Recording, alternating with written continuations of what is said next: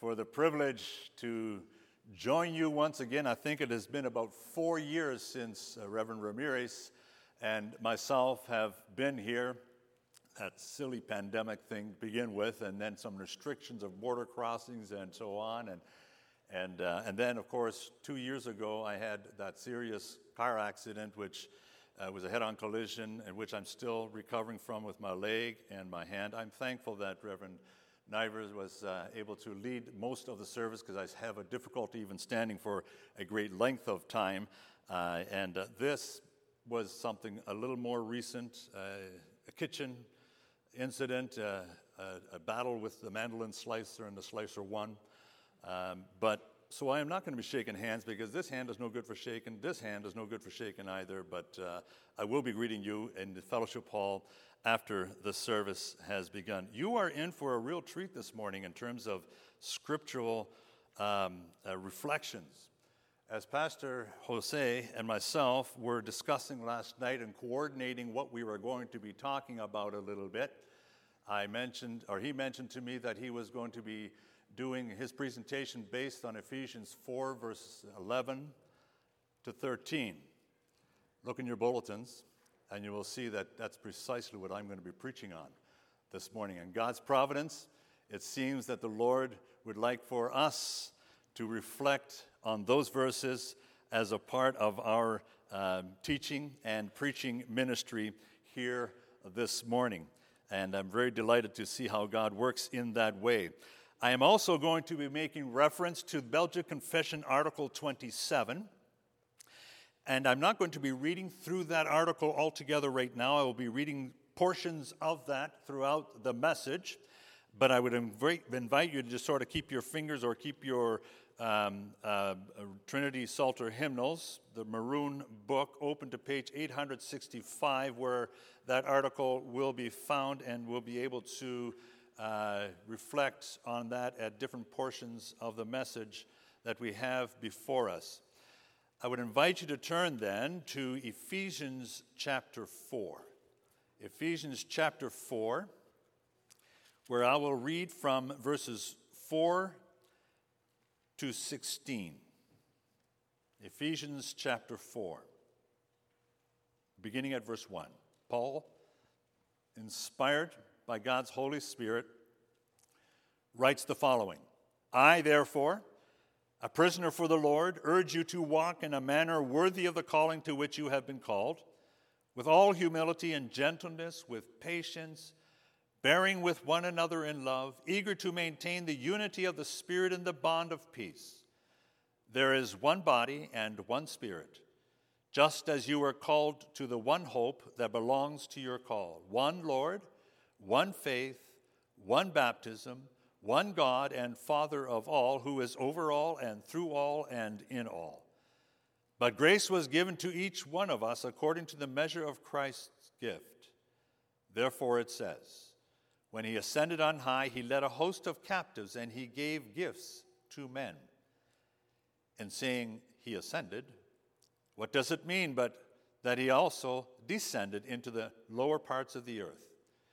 He who descended is the one who also ascended far above all the heavens, that he might fill all things. And he gave the apostles, the prophets, the evangelists, the pastors, the teachers, to equip the saints for the work of ministry, for building up the body of Christ, until we all attain to the unity of the faith and of the knowledge of the Son of God, to mature manhood, to the measure of the stature of the fullness of Christ, so that we may no longer be children, tossed to and fro by the waves, and carried out by every wind of doctrine, by human cunning, by craftiness and deceitful schemes.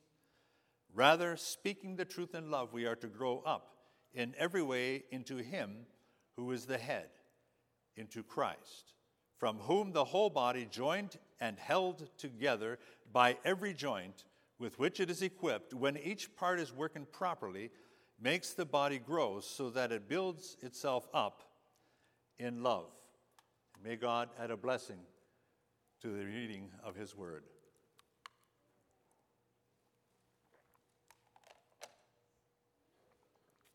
Beloved congregation in our Lord Jesus Christ, if you were to reflect on what is the church. That's what we're going to be concentrating our attention on this morning. What is the church? And if I was to ask each one of you to give me a definition of the church, I'm guessing that there will be a different angle of a definition of what the Church of Jesus Christ is all about from each one of us here present. We all will have experienced church in a different way and see church as in a different function, and all of these functions and aspects of the church come from your understanding of the Scriptures teaching about that. The fact is that the church is very much like a multifaceted diamond. If you look at a diamond in the rough, you'll see that when you turn it, every time you turn it, it looks a little bit different again. It looks a little bit different from a different angle that you have it. So what do you think of when you think of the church?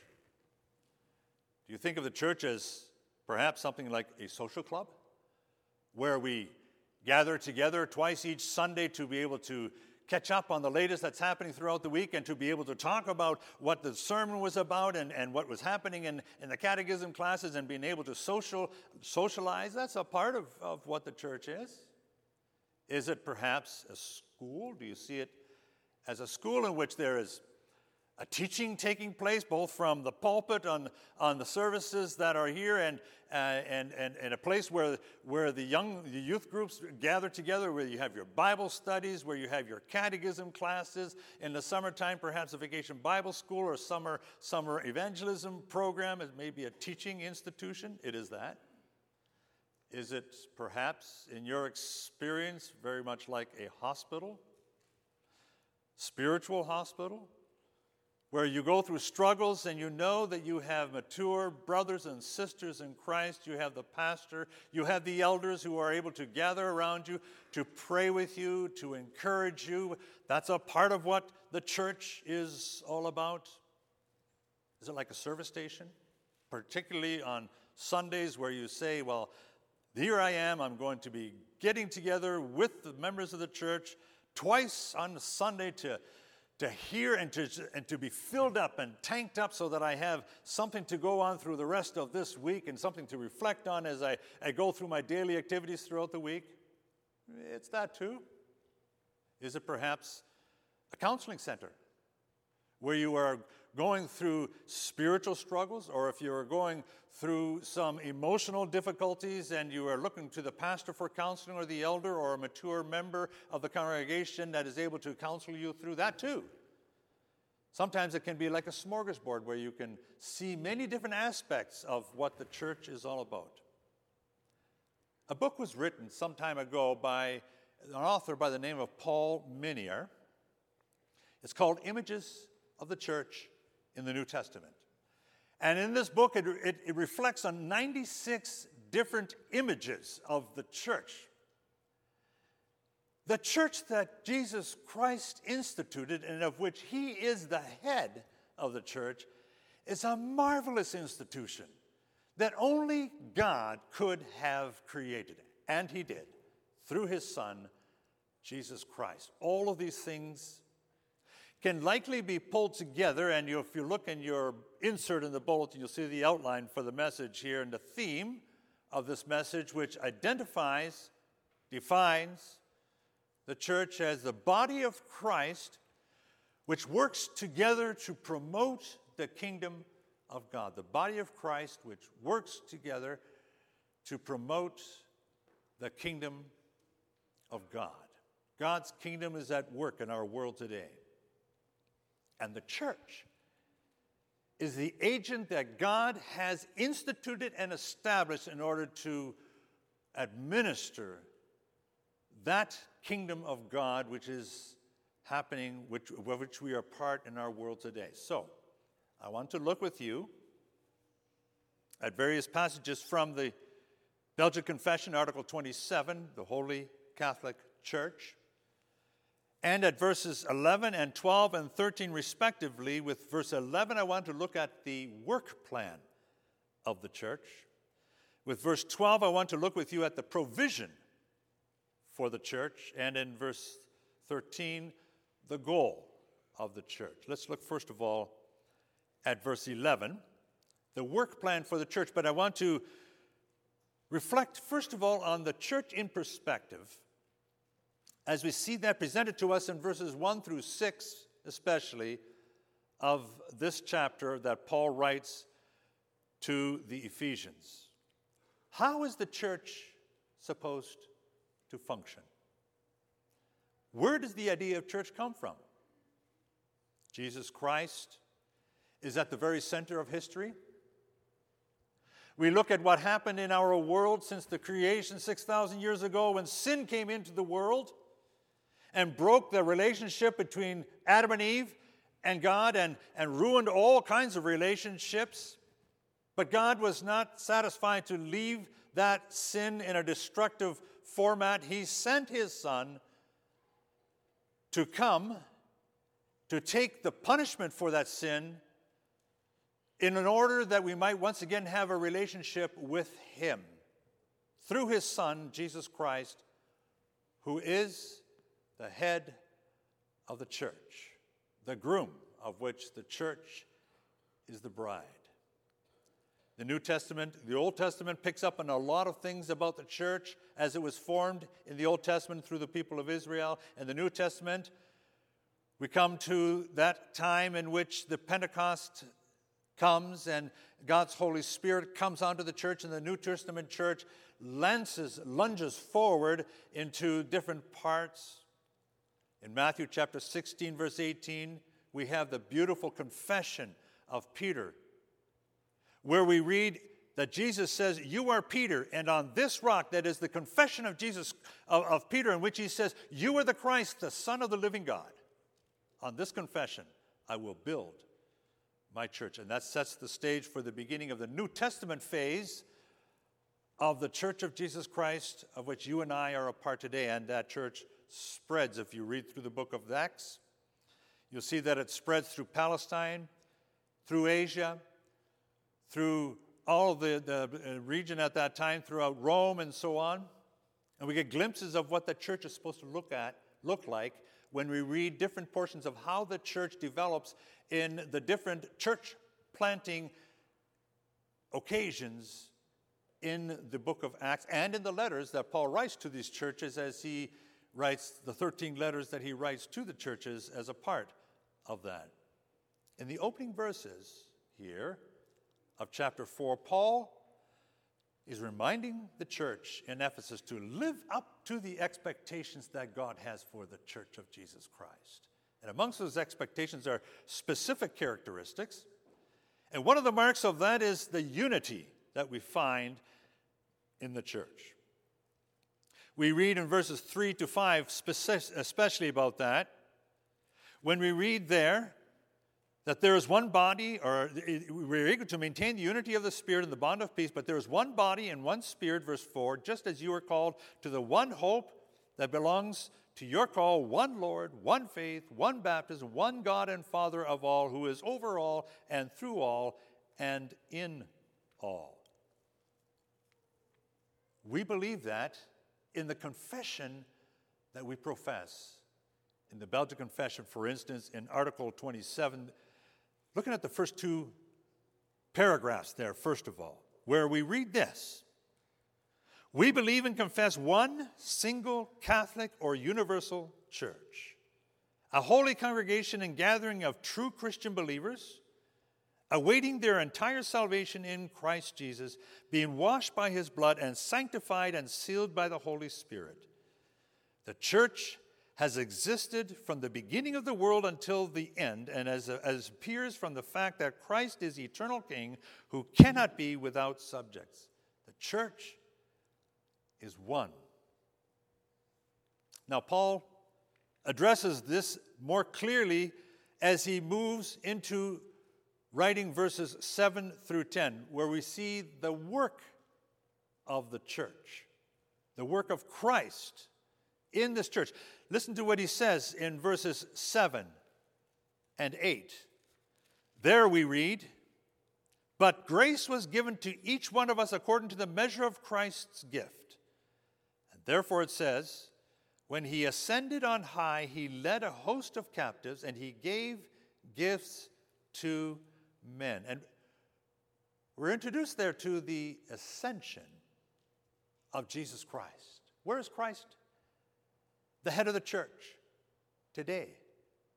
He ascended to heaven and sits, as we remember that in the Apostles' Creed, right? At the right hand of God the Father Almighty, with all of the authority that he exerts over you and me as disciples of Jesus Christ, as members of the body of Christ.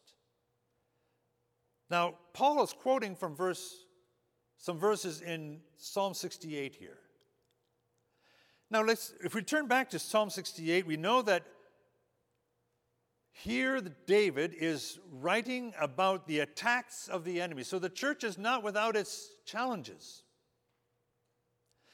We experience attacks as disciples, as individual believers.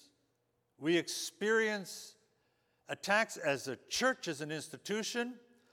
In verse 1 of Psalm 68, we read, "May God arise and may his enemies be scattered, may his foes flee before him." Verse 11 and 12. "The Lord announced the word, kings and armies flee in haste." Verse 14, "When the Almighty scattered the kings in the land like snow fallen on Zalman." And then in verse 18 he writes, "When you ascended on high, you led captives in your train, and you received gifts from men." And you get a picture of a military leader leading an army into battle. And that's exactly what we are dealing with in the Church of Jesus Christ. And the mission of the Church of Jesus Christ is for us to engage actively in that battle. Missionaries are sent out to different parts of the world, but many times missionaries are sent out right in our own communities, where we have opportunity as members of the congregation to engage in that battle that we are a part of. In verses 24 and 25 of chapter 68, Psalms, we read something very interesting as well. "Your procession has come into view, O God, the procession of my God and King into the sanctuary. In front are the singers, after them the musicians, with them are maidens playing tambourines." We get a picture of a victorious procession in this battle, because the church, under the direction of its master, Jesus Christ, is victorious in this battle. Oh, we lose our battles from time to time, here in our little skirmishes on this side of heaven. But the beauty of it is that we know that when that time comes, read Revelation 21 and 22, the enemy, Satan, at the helm of the battle of forces against the church, will be destroyed. And that's what we have to look forward to. There's a tribute that is spoken of here. It's as if Jesus Christ, being referred to here in this ascension story in Psalm 68 already, has as it were, his trophies of war. When a king would go out into battle and conquer his enemies, he would bring back trophies of his war. He would bring back all the spoils of war from the enemy. What are the spoils of war, or perhaps better said, who are the spoils of war in the spiritual battle that Christ is leading as he brings home his trophies? They are you and me.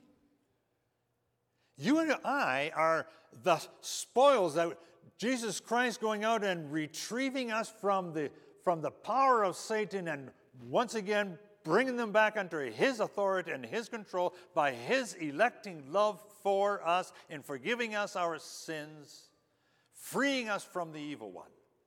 We are the trophies of that war.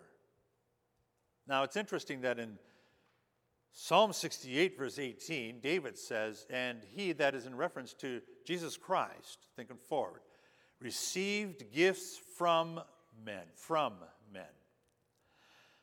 But Paul, quoting that verse, says, "And he gave gifts to men." Is Paul in error in what he is writing in quoting this verse? Not at all. Paul is taking this verse from Psalm 68, which is before Jesus Christ, bringing it to its logical conclusion. We might say redemptive, historical conclusion, in that those trophies that Jesus Christ receives, takes from Satan, now are given to the church of Jesus Christ to do the work that needs to be done. And he gave gifts. The reference is the disciples of Jesus Christ, leaders, pastors, elders, office bearers, teachers, individual disciples, believers, given to the church to do the work, the great work that needs to be accomplished. And that's what we see happening here, because now we need to hang on and see what Paul is going to lead on to now. When in verse 11, we have an opportunity to reflect on the gifts, these gifts that are given to the church. In verse 11, Paul says that it was he who gave some to be apostles, and some to be prophets, and some to be evangelists, and some to be pastors, and some to be teachers. What's he talking about?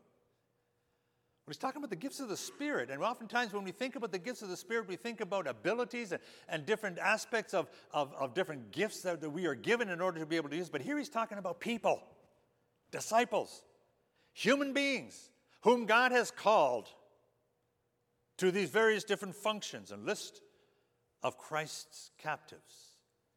So we then become Christ's gift to the church. And it's important for us to be able to see how that works out. This is the work plan. God rescuing us from the thresholds of Satan, from the stronghold of Satan, and giving us to the church to do our work. That's the work plan. But how does God provide for the church? We are not left empty-handed in the work that God has called us to. God's provision for the church comes to us in verse 12. In verse 12, we read that he does this, and these are given to the church in order to equip the saints for the work of ministries, for building up the body of Christ. For building up the body of Christ. Pastors and elders and deacons are not called on to be the only ones at work in the church, as though parishioners can fold their arms and say, well, sure glad that God instituted the office bearers in the church to do the work. Not at all. That was never the design of Jesus Christ for the work of ministry in the church of Jesus Christ. God calls each one of us to be involved in an area of ministry within the church of Jesus Christ. In 1 Peter 4, verse 10, Peter reflects on this as well, and he says this: as each has received a gift, use it to serve one another as good stewards of God's varied grace. Use the gifts that God has given to you, the talents. You sing well, use it. You are a people person, make some visits. Whatever gift or strength you have in character, use that, not for yourself, but for the building up of the Church of Jesus Christ and for the extension of the kingdom of Jesus Christ. We just went through last Tuesday, Reformation Day. Had an opportunity, perhaps last Sunday and throughout this week, to reflect on the importance of that event. Now, we often think of the event of the Reformation in the 5 solas: by grace alone, through faith alone, in Christ alone, in Scriptures alone, on the basis of the Scriptures alone. To God alone be the glory in all of this. But we often miss out on one more aspect of the solas of the Reformation, of the benchmark teachings of the Reformation, that is the priesthood of all believers. At the time of the Reformation, the focus was indeed on the hierarchy of the church. The Pope, the Archbishop, the priests, or the bishop, and then the priests, and then the laity. It was all that kind of a hierarchical, and the hierarchy was the one that was expected to do all of the activities and things that needed, the laity, the people that just would come to church, receive the blessings, and go again and back home. They didn't need to be involved. Reformation studied the scriptures and said, no, that's not the way the church was intended to be. God expects the church to work as a team with every member doing his or her part. And that's what God's call is to the church of Jesus Christ. When Paul uses the word equip in this verse, it's the same word that Matthew and Mark use when he talks about the disciples, the fishermen who became disciples, were mending their nets. That's the same word that's used here. Equipping, getting their nets ready for service to be used. Because the nets with a big hole in it, if you're a fisherman, you know that a net with a hole in it, you're going to lose that walleye, aren't you? They need to be mended, they need to be worked on in order to be used. And such is the Church of Jesus Christ. So we look at this and then we know that we are called upon to be in proper condition, to be mended, to be prepared, to be equipped for service, for ministry in the Church of Jesus Christ, each one of us, in our own areas. And that's why when we think this through, we see some of the different ministries in the church that are in place in order to do just that. These are ministries. By the way, just as an aside, they're not programs. The government has programs in our society for different things. The municipality may have different programs. There may be various different programs in the community. The church doesn't have programs. The church has ministries to the end of ministering to the heart and the soul of those who they come into contact with. That's the church with its various different ministries. And we are called upon to address the spiritual welfare of the members of the church and members of the community in which we find ourselves as well. And it's important for us to take advantage of these ministries in the church of Jesus Christ. And we see this happening particularly as parents then see that there is a support role in the home. They have the primary responsibility of raising their children to become faithful disciples of Jesus Christ, finding ways in which they also can be engaged in the ministry of the Church of Jesus Christ, but with the support of the church around them, and with the support of the Christian school community that becomes a part of that as well, that three-legged stool, church, school, home, headed up by the parents in the home. That's what this is all about, and the church has an important role as a part of the development on the nurturing of the covenant children who are a part of the Church of Jesus Christ.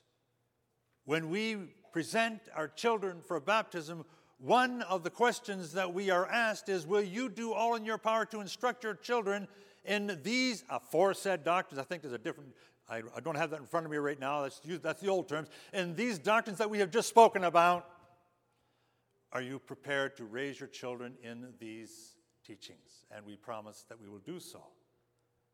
That's a part of what we see happening as a responsibility as parents, but as the Church of Jesus Christ as well.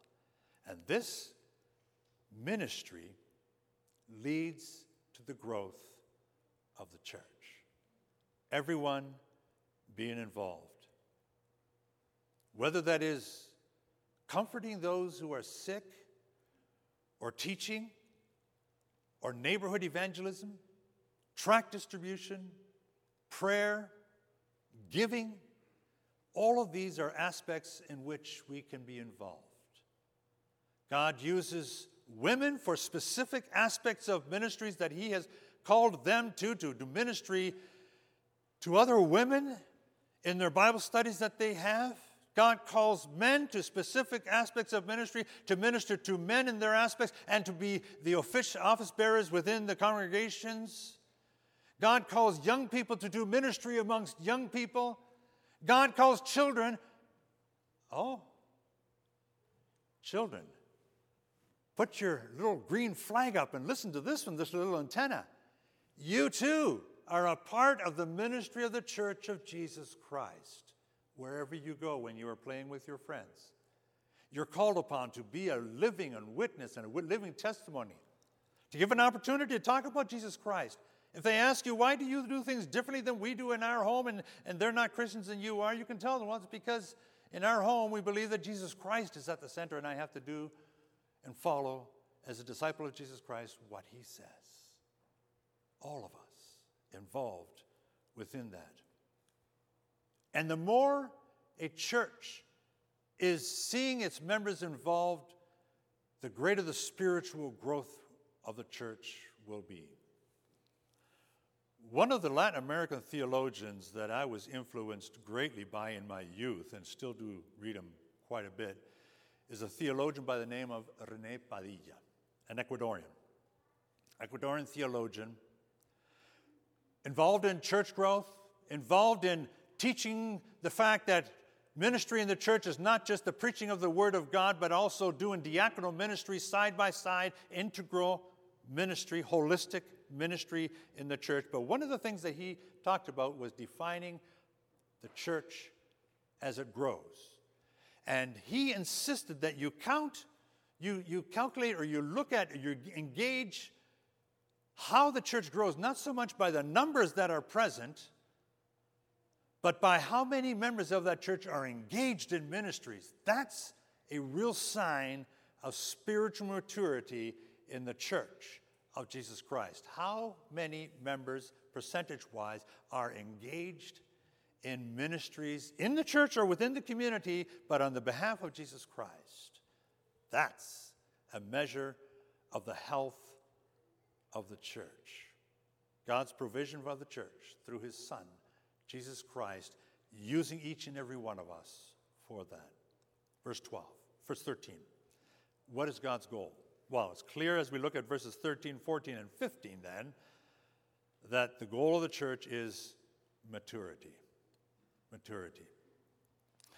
We look at the Article 27, and I neglected to read, by the way, paragraphs 3 and 4 for the previous point yet. So I'm just going to go back there. And this holy church, preserved by God against the rage of the whole world, even though for a time it may appear very small in the eyes of men, as though it were snuffed out. For example, during the very dangerous time of Ahab, the Lord preserved for him 7,000 men who did not bend their knees to Baal. Again, a reminder how God uses these people to maintain the truth of the gospel of Jesus Christ engaged in a battle. Now, the last paragraph of Article 27 reminds us about the goal of the church. And so this holy church is not confined or bound or limited to a certain place or certain persons. It is spread and dispersed throughout the entire world, though still joined and united in heart and will and one and the same Spirit by the power of faith. Spread and dispersed throughout the entire world. By God's grace, we as a federation of churches have missionaries that are indeed doing that work of missions. I was reflecting in preparation for this message on the statistics that are presented in our urcna.org website. By God's grace, in our federation, we have 15 foreign missionaries working on our behalf, serving on our behalf, ministering on our behalf in 7 different countries: Costa Rica, Ecuador, Romania, Honduras, Turkey, Italy, Mexico. In home missions, right here in North America, in Canada and the U.S., 19 missionaries doing church planting and prison ministries. Diaconal ministry is continuing to go on, particularly under the helm and under the name of the Reformed Mission Services under Rob Brinks, who leads work groups and service projects both in North America and throughout the world, doing community outreach and disaster response and evangelism and ministry development in North America and abroad. By God's grace, we are alive as a United Reformed Church. And each one of us is called upon to support that kind of a ministry. Why? For what goal? To what end? To the end of maturity. Verse 13. until we all attain to the unity of the faith and to the knowledge of the Son of God, to mature manhood. We look at this and we see that this is what God is looking for. He's not just looking for warm bodies in the church. He's looking towards a maturity in the church of Jesus Christ. The ministry of Minsk is dedicated specifically to that, preparing Christian leaders for Christian ministry. Preparing Christian leaders for ministry.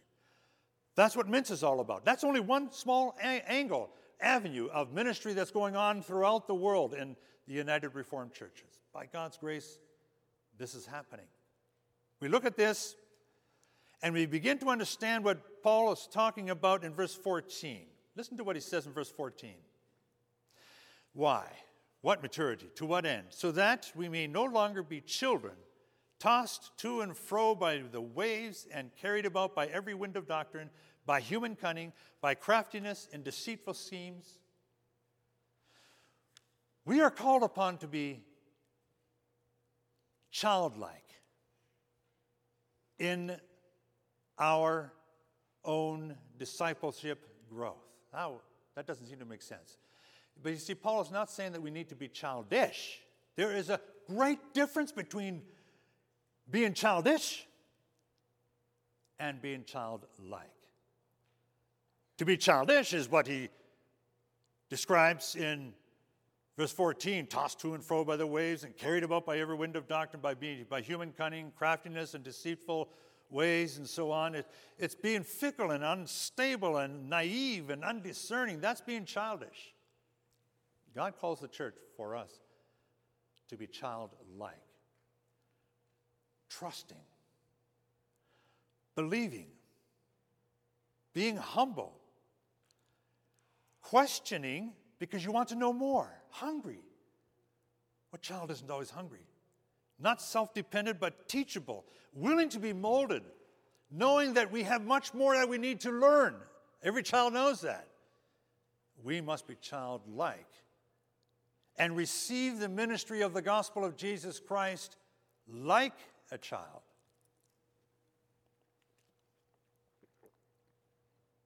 And that's what we see as we come to look at what is it that we must mature from.